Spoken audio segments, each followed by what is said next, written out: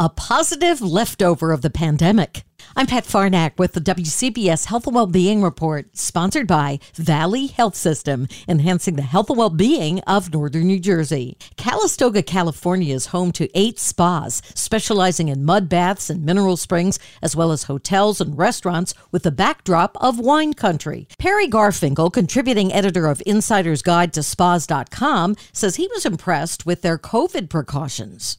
Starting last April, the demand skyrocketed because pent-up desire to travel and a lot of stress, and Calistoga all about de-stressing. And it seems like as COVID ramped up, they ramped up. And I think once the hotel industry is ramped up, it was hard to come down from that.